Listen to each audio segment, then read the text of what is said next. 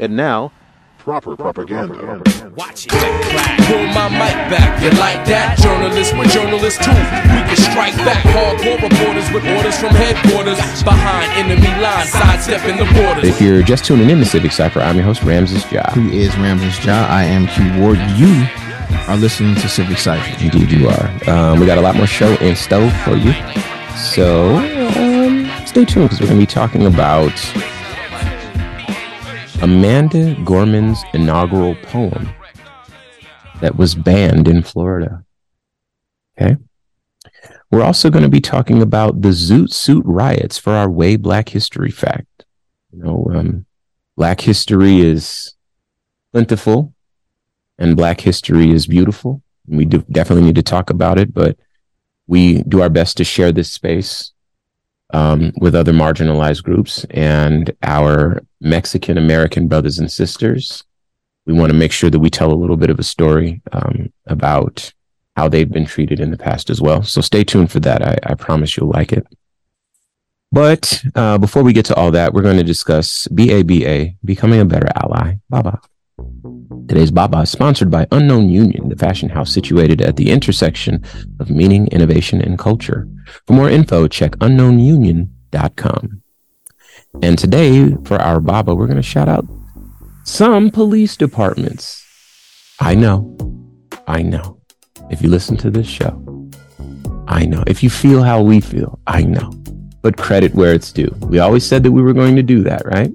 Today, credit where it's due. Baby steps, but credit where it's due. I'll read. From CNN, the Cincinnati Police Department implemented a new policy limiting police chases to violent felony offenses, the latest city to restrict the risky police tactic. The Atlanta Police Department updated its policy last summer, similarly limiting police to pursuits in cases where violence is suspected.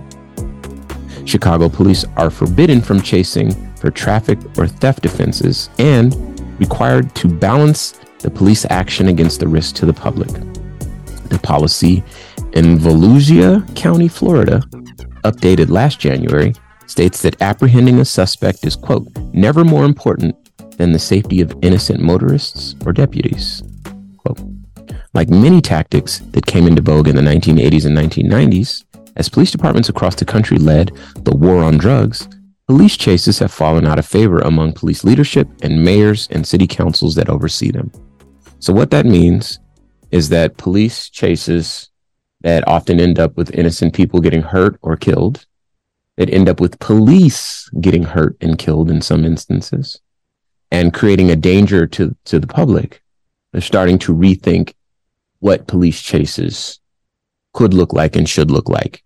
That's not everything, but critically, that's not nothing. Thank you for starting to become a better ally.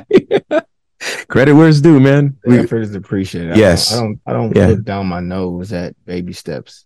It's the no steps that bugs me. Sure. It's the 5 steps forward to 20 steps back. Yeah, of course. Right. It's the response to our progress by making sure you go out of your way to drive us backwards and in response to it, that makes me, sometimes feel hopeless. Gotcha. Okay.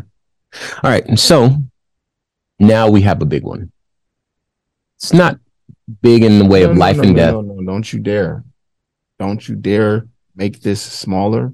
Don't shrink it. Don't marginalize it. This is massive. Well, the point I'm making is that it's not a life and death thing, but I think it's mission critical. It's a big one because it's critical to the conversations that we're having about this country. It's critical because it calls into question who has the power. What are they doing with the power? What are they afraid of? Is it founded, well-founded? And have you or the people around you, our listener, been able to be scared into adopting policies that are not based in a shared reality? Maybe our listeners haven't, but a lot of people around the country have. Sure. But here's the point. Some of our listeners understand some of the things that we say and don't understand some of the other things. But I think more importantly, some of our listeners belong to either social circles with folks who don't share their opinions politically and don't share their capacity for compassion, because they just lack insight and they lack perspective and access to real stories. And we empower those folks to then take into their social circles or their work circles or whatever, their family circles. We empower our listeners to take this content into those circles and then create the changes and create the ripple effects that we're hoping will one day wash back up onto the shore that we know of as Civic Cypher, right? So, again, today, I want to talk about Amanda Gorman's inaugural poem. Okay. So, and we'll be doing some reading from the Atlanta Black Star. I want to shout them out because we do pull from them frequently as well.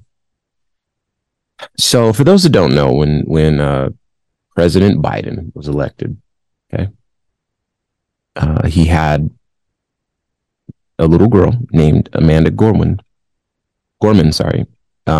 come up and read a poem. And the poem was very powerful. If you Google it, it had a viral moment, and it felt very special, especially for folks who had to deal with a lot under the previous administration. Okay? Her poem was one based on hope, was based on, obviously there's some legacy, and you know, we're looking backward and indeed looking forward and understanding where we are, what this moment means, and that a better future is possible. And you got to also imagine being in that moment after January 6th had happened, and after, you know, a very highly contested election process, and on and on and on. Okay. Now, I don't want to make it seem like I'm a big, huge Joe Biden fan. I think that I'm a Bernie Sanders guy. Yeah. And I think the moment is less about who won and more about who didn't. That's exactly. Okay. Thank you for saying that. So this little girl, she writes a very powerful poem, gets to come up in front of the entire country and share this poem. Okay? In front of most of the world, I'm sure. The world, indeed. So I'm going to read a bit. The mother who had, before I get there. Preface. Before I get there. Yes. So again, this poem, very special poem, in Florida. I know you've been keeping up with it, but for those that haven't been in Florida, it's been interesting. You see what I'm saying? He's so kind and graceful. Florida, yes, has been interesting. Okay. So the reason I choose that word, because I know the real word, as you know full well I know the real word. But the reason I choose that word is because, as I mentioned, some of the people who might be listening today who care about these things, they might have gotten a dose of the far right wing, deeply conservative, hateful content rebranded as policy intended to ensure that children aren't made to feel bad. And in this context, the word conservative doesn't mean conservative. Right. It's a political ideology. Right. Fascist. So anyway, so when I say interesting, it's because I'm trying to be mindful of the fact that some people sincerely believe that these policies exist to equalize everyone's feelings, when in fact they're intended to center the feelings of white children and to deny educational opportunities and understanding of their past and critically their present. Why are we poor? Why are my people going through this? We are not bad people. What's going on? Denying that reality by denying the past ensures that power will be seated in one place well into the future. This is not new. This is textbook fascism. Okay? But some of our listeners may not know that because this may not be their reality. As you mentioned, people have full lives. Okay? They might listen to us once a week and this might be all that they have. And so I choose that word because I don't want to make anyone seem like they're wrong. But I recognize that many people have been misled. And so thank you for pointing that out. But for those that agree with Q, and you should, that's not the right word, just know that I chose that word because there are some of our listeners who may not agree with what I'm about to say. And I need them to keep listening until I've made my point. So, in Florida, the interesting goings on are, if I were to state it briefly, the attacks on what has become known as critical race theory, which is in fact American history. And that's important to point out too, because critical race theory is not actually being attacked. Critical race theory is not actually what they're trying to ban. They are trying to ban American history. Right. And they've used critical race theory, an idea or an ideology that people are not familiar with, and they use that to brand Black American history. Yeah. CRT is like a master's level collegiate academic pursuit. Not what these kindergartners and K through 12 students are being taught. Not at all. But they've turned it into that to fearmonger, to give you to rewrite the textbooks. Right. Yes. Sure.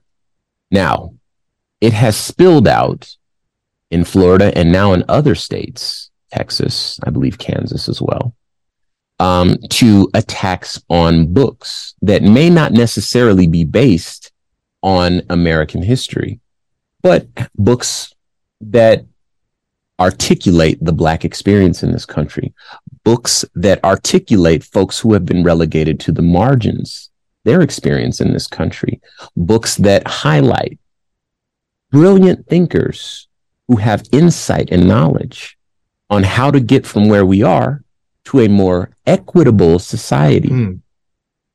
And these books have been under attack. So it goes well beyond quote unquote CRT. Anything that is slightly progressive toward, I won't even say equity, I'll say even equality. Yeah. Even just basic information. Basic information, sure. It's not a book on racism will be banned. It's a book that has the word racism in it. Oh, the word in Texas. They want to ban the word racism from the UC Texas. Yeah, and we talked about that last week. It's not even the collective meanings or teachings of a book. Mentioning slavery, mentioning race. They're trying to make talking about saying words illegal. Yeah. Yeah. You could lose your job. You'd be jailed for saying the word racist. Prosecuted. Racism, indeed. So this is where we are. Yeah. Now, I needed you to know that so that this makes sense. So the little girl who wrote the poem, that poem has been banned. Okay. One person was successful in banning this poem. Okay. Now, one person was instrumental. One person was successful. Makes it seem like a lot of people tried and only one person got through. Okay, thank you for that. Yeah. One person's problem, one person's complaint, one person's effort, singularly, led to the poem being banned comprehensively and collectively and unilaterally for everyone in the entire state of Florida. Now, as I mentioned, she read this at the inauguration of the 46th president of the United States of America.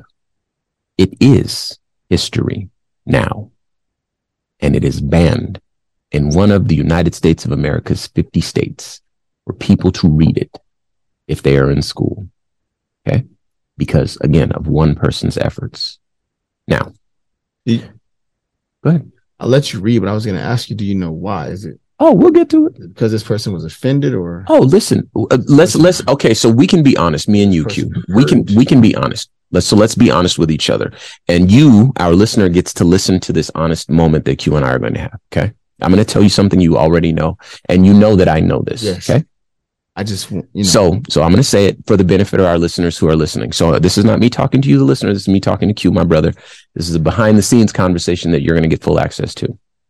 This is a conversation that I'm sure happens in Black households and social circles across America, if in fact their thoughts rise to the political arena. Okay. They're banning Black authors. They're silencing Black voices. And anybody who has anything to do with empowering Black people, they're on the menu too. That's what it is. And the reason I know that is because at the end of this, you'll find that the woman who was instrumental in banning this poem didn't even read it. Okay, I'll read now. Again, shout out to the Atlanta Black Star. The mother who had Amanda Gorman's inaugural poem banned in a Florida school reportedly has ties to the Proud Boys. Daily Salinas reportedly posted anti-Semitic memes on social media and was in attendance in Proud Boys rallies. Okay, so remember I said we're going to establish who has the power. Okay? So you already know who this person is. This is a white person, a white woman who has ties to a well-documented far-right extremist group that is decidedly anti-Black, anti-LGBTQIA+, anti-immigrant, anybody that's not Proud Boys, you know? Okay, where was I? Salinas protested 5 books at the library, from the library at Bob Graham Education Center in Miami Lakes, Florida, including Gorman's poem, The Hill We Climb, as well as the ABCs of Black History, Love to Langston, Countries in the News Cuba, and Cuban Kids. Salinas claimed in March that Love to Langston includes references to critical race theory and indirect hate messages. Okay. And I really, really, really want people to think about that. Indirect hate messages, because if there's somebody who has studied Black history, I'm not going to say I know Black history better than Q or, you know, a lot of other folks, but I definitely have done my research. I've done enough research to know a little bit about what I'm talking about, which is more than the average person. I have degrees on my wall, which doesn't mean anything, but it does show that I have read the books. Okay. I have never, ever even remotely come close to finding something from a Black author that was hateful toward white people. Never seen it. Okay. The closest that people, they try to make a big deal out of is like slave revolts and things like this, right? And understanding the framework and the context of which these slave revolts took place kind of makes sense. You know, if that's my only out, if I'm going to work my way to death or I can die fighting for what I believe is right, you know, that this country was built on that. So I'm not mad at anybody who does that. There was no way to revolt against the system of slavery without revolting against. Boom. Thank you. But outside of that, majority of owners that were white. I have a textbook downstairs in my house from when I was in college. And I took an African-American literature class, okay? Not a history class, literature. These are the writings of Black people going all the way back to the 1600s and maybe even before, because some of those got shared in the oral tradition in slavery, okay? Oludara and the interesting narrative that we saw when we went to the National Museum of the National Museum of African American History and Culture in Washington, D.C. Shout out to them. All the way up to Jagged Edge's lyrics in their songs. And, you know, this was what was going on at the time when I was in college. All the huge textbooks, still have it right now. Dr. Camilla Westenberg was my teacher. Never came across anything that said indirect, that said that it was a hate message or a hateful letter. Okay.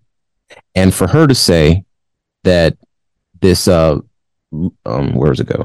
Here we go. Love to Langston includes references to critical race theory and indirect hate messages lets me know that she has absolutely no idea what she's talking about. And wherever she's getting that from is someone making a huge stretch. Now, I can find lots of writings. Hang on real quick. I can find lots of writings from white folks about and to Black people, extremely hateful, prominent, and we don't elected white folks. We don't have to do much research to know not only does she not know what she's talking about, but that she's just bold-faced lying. Absolutely. Again, it reveals itself later in this same story, if you will, Ramsey. So, Selena's claimed that she is not a member of Moms for Liberty or the Proud Boys and was only attending some of the same events. She also admitted that she hasn't read the poem by Gorman, as I mentioned, and that she wanted them to be banned from her children's school, and she blamed. Sorry, let me read this right. She said, they have to read for me because I'm not an expert. So she's not a reader. She says she's not a book person. She's a mom involved in her children's education. I also don't want people to think that you said that last part. She says, I'm not a reader right here. Yeah, sorry, she says that. Yeah, because you said, okay, they have to read. Yeah, sorry, I lost my place. I'm not an expert. And then you said she's not a reader. Yeah. No, she said, I'm not a reader. I'm not a reader. Yeah. I'm not a book person. I'm a mom involved in my children's education. So that lets me further know. How involved in your children's education are you if you're not a reader or a book person? And how do you feel like taking down this book, Love to Langston, is going to affect folks if you haven't read it? And how can you make an assessment like it has indirect hate messages if you're not a reader, right? So here's where we are with this, okay? This one woman was instrumental in affecting these outcomes that have had ripple effects throughout the entire state of Florida. Okay. So who are we talking about here? Is this a black woman? I'll answer for you. No. Of course not. No. Okay. Does this center the black perspective? Absolutely not. Does this center an anti-black perspective? Absolutely. Thank you. Okay. Now, for folks who are decent individuals with a just moral compass that recognize how important equity is, how important treating each other as human beings is, how important allowing people their identities and their cultures, and ensuring that everyone has a just go at a society that we all partake in and share. This should be a gigantic red flag. And for folks who have in recent months said to us through social media or whatever, hey, Ron DeSantis is, he's better than Trump. He's, this and that and the other, whatever your opinion is on that. I need you to understand sort of his rise to national prominence and what that was built on. That's built on very hateful messaging and very divisive messaging. It does not allow for a black perspective. And it's scary because he's actually better at being a politician than his cohort or colleague. It's competition now. Yeah. Now competition, Donald Trump, which gives us an evil and more evil as choice, which is scary that Trump, just by nature of being less competent, might be less dangerous. Even though I'm not certain that I believe that. Well, important to note, Gorman's poem was not banned, but the schools did restrict who could read the material, claiming it was better suited for middle school children. Right. Now, remember, I don't believe the little girl that read it was a middle school student. I believe she was still in elementary school, but I could be wrong on that. And feel free to correct me, but that's just the way I'm remembering it. And so that restriction is not nothing. And of course, it's brought that under fire, and indeed caused us to talk about it today. So remember who's being centered. Now it's time for the Way Black History Fact. Today's Way Black History Fact is sponsored by Underground Beach Club. From the streets to the beach. For the finest in beachwear, visit undergroundbeachclub.com. Today we're going to be talking about the Zoot Suit riots. Now, I will warn you, I pulled these from a few different sources because I wanted to make sure that I could paint this picture in a short amount of time. So forgive me if you hear a couple of things twice, but I'm going to do my best for you. The Zoot Suit riots were a series of riots that took place from June 3rd through 8th in 1943 in Los Angeles, California, in the United States. involving American servicemen stationed in Southern California and young Latino and Mexican American city residents. It was one of the dozen wartime industrial cities that suffered race-related riots in the summer of 1943, along with Mobile, Alabama, Beaumont, Texas, Detroit, Michigan, and New York City. So shout out to Los Angeles and Detroit one time, because me and Q are in the building. All right. American servicemen and white Angelenos attacked and stripped children, teenagers, and youths who wore zoot suits, ostensibly because they considered the outfits, which were made from large amounts of fabric, to be unpatriotic during World War II. Rationing of fabrics and certain foods was required at the time for the war effort. While most of the violence was directed toward Mexican American youth, African American and Filipino American youths were also wearing zoot suits were also attacked. The Zoot Suit riots were related to fears and hostilities aroused by the coverage of the Sleepy Lagoon murder trial following the killing of a young Latino man in what was then an unincorporated commercial area near Los Angeles. The riot appeared to trigger similar attacks that year against Latinos in Chicago, San Diego, Oakland, Evansville, Philadelphia, and New York City. The defiance of Zoot Suiters became inspirational for Chicanos during the Chicano movement. One of the first conflicts between sailors and Zoot Suiters was in August 1942 near Chinatown. The sailors who trained in the Chavez Ravine went to Chinatown on leave. A sailor and his girlfriend were walking when 4 Zoot Suiters blocked the sidewalk in front of them. The Zoot Suiters refused to let them pass and pushed the sailor onto the street. The young Zoot Suiter and the sailor stood their ground in silence until finally the sailor backed away. So again, this comes from largely from Wikipedia, but a few sources. So feel free to go and check out the rest of this. Let me tell you what a Zoot Suit is in case you don't know. Zoot Suit fashion found its origin in the urban black scene during the 1940s. This style of clothing cultivated a sense of racial pride and significance. However, the fashion statement soon made its way to the wardrobes of young Southern California Mexican Americans, Italians, and Filipinos who became quintessential wearers of the Zoot Suit. I want to stop right here. I'm from Los Angeles, and while we say the Zoot Suit was borrowed from black culture, lowriding culture was borrowed from Latino culture. And I want to make sure that I say as often as I can that we have a long history of fellowship between black people and Mexican people that I love. Shout out to my sons, Christian and Adonaiah, who are both half Mexican. And shout out to all my Mexican American brothers and sisters, because we have a long history that many of us don't know about, and most of us get along fine, but we could still do better. Your niece and nephew. Indeed. Both half black and Mexican. I see you, Aiko and Grayson, too. All right. Oh, and I have other nieces and nephews who are as well.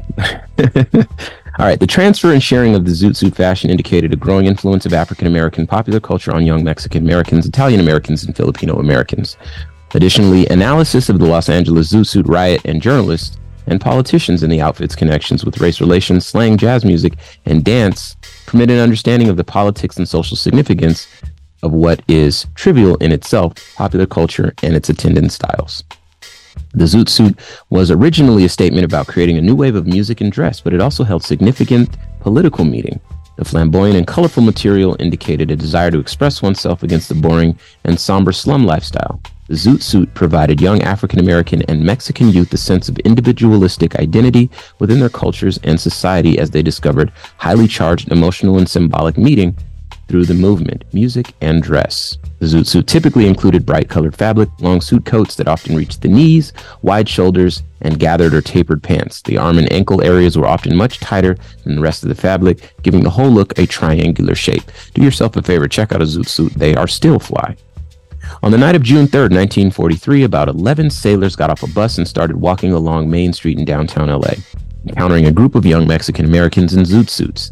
They got into an argument. The sailors later told the LAPD that they were jumped and beaten by this gang, while the Zoot Suiters claimed the altercation was started by the sailors. The LAPD responded to the incident, including many off-duty officers who identified as the Vengeance Squad. The officers went to the scene, seeking to clean up Main Street from what they viewed as the loathsome influence of Pachuco gangs. The next day, 200 sailors got a convoy of about 20 taxi cabs and headed for East LA, the center of Mexican-American settlement. The sailors spotted a group of young Zoot Suiters and assaulted them with clubs. They stripped the boys of the Zoot Suits and burned the tattered clothes in a pile. There's pictures of this. They attacked and stripped everyone they came across who were wearing Zoot Suits. Media coverage of the incidents then started to spread, inducing more people to join the mayhem. As the riot subsided, the most urgent concern of officials was relations with Mexico, as the economy of Southern California relied on the importation of cheap Mexican labor to assist with the harvesting of California crops. After the Mexican embassy lodged a formal protest with the State Department, Governor Earl Warren of California ordered the creation of the McGookin Committee, headed by Los Angeles Bishop Joseph McGookin, to investigate and determine the cause of the riots. In 1943, the committee issued its report. It determined racism to be a central cause of the riots, further stating that it was an aggressive practice of the media to link the phrase Zoot Suit with the report of a crime. The governor appointed the Peace Officers Committee on Civil Disturbances, chaired by Robert W. Kinney, president of the National Lawyers Guild, to make recommendations to the police. Human Relations Committees were appointed, and police departments were required to train their officers to treat all citizens equally. Mayor Fletcher Bowron downplayed the role racial prejudice played in the riots and blamed Mexican youth gangs. Of course. Later scholars generally characterized the Zoot Suit riots as a pogrom against the Mexican American community. Many post-war civil rights activists and authors such as Luis Valdez, Ralph Ellison, and Richard Wright have said they were inspired by the Zoot Suit riots. Cesar Chavez and Malcolm X were both Zoot Suiters as young men and later became political activists. So again, the Way Black History Fact, doing our best to talk about other issues in this country. This one highlights a very, very, very, very small element of the rich tapestry of what it is our Mexican American brothers and sisters have gone through in this country. But we're glad to have shared it with you today. So do some more research. There's a lot more there than we can cover here. And with that said, it's about it for us here. So once again, I'd like to thank you for tuning in to Civic Cypher. I'm your host, Ramses Ja. He is Ramses Ja. I am once again exhausted. Keep tuning in.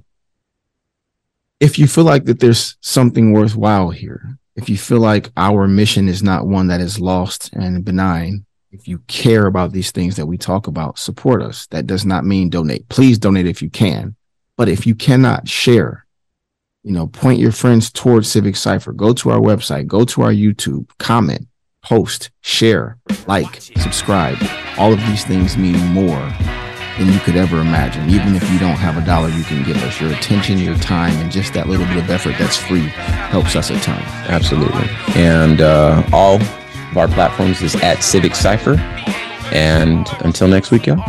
Peace. Yo, we handle it. These brothers are fabulous. Dilated, showing you what rhyme travel is. Worlds spit tunes from sunlight to moon. Busting off stage like gunfight saloon. Pull my mic back, you like that? Journalists, we're journalists too. We can strike back, hardcore reporters with orders from headquarters. Behind enemy lines, sidestepping the borders. With press passes, we bring it to you as it happens. The streets love my crew for music and rapping. Street commander / beat expander, here to fight the slander with the proper propaganda. What's happening?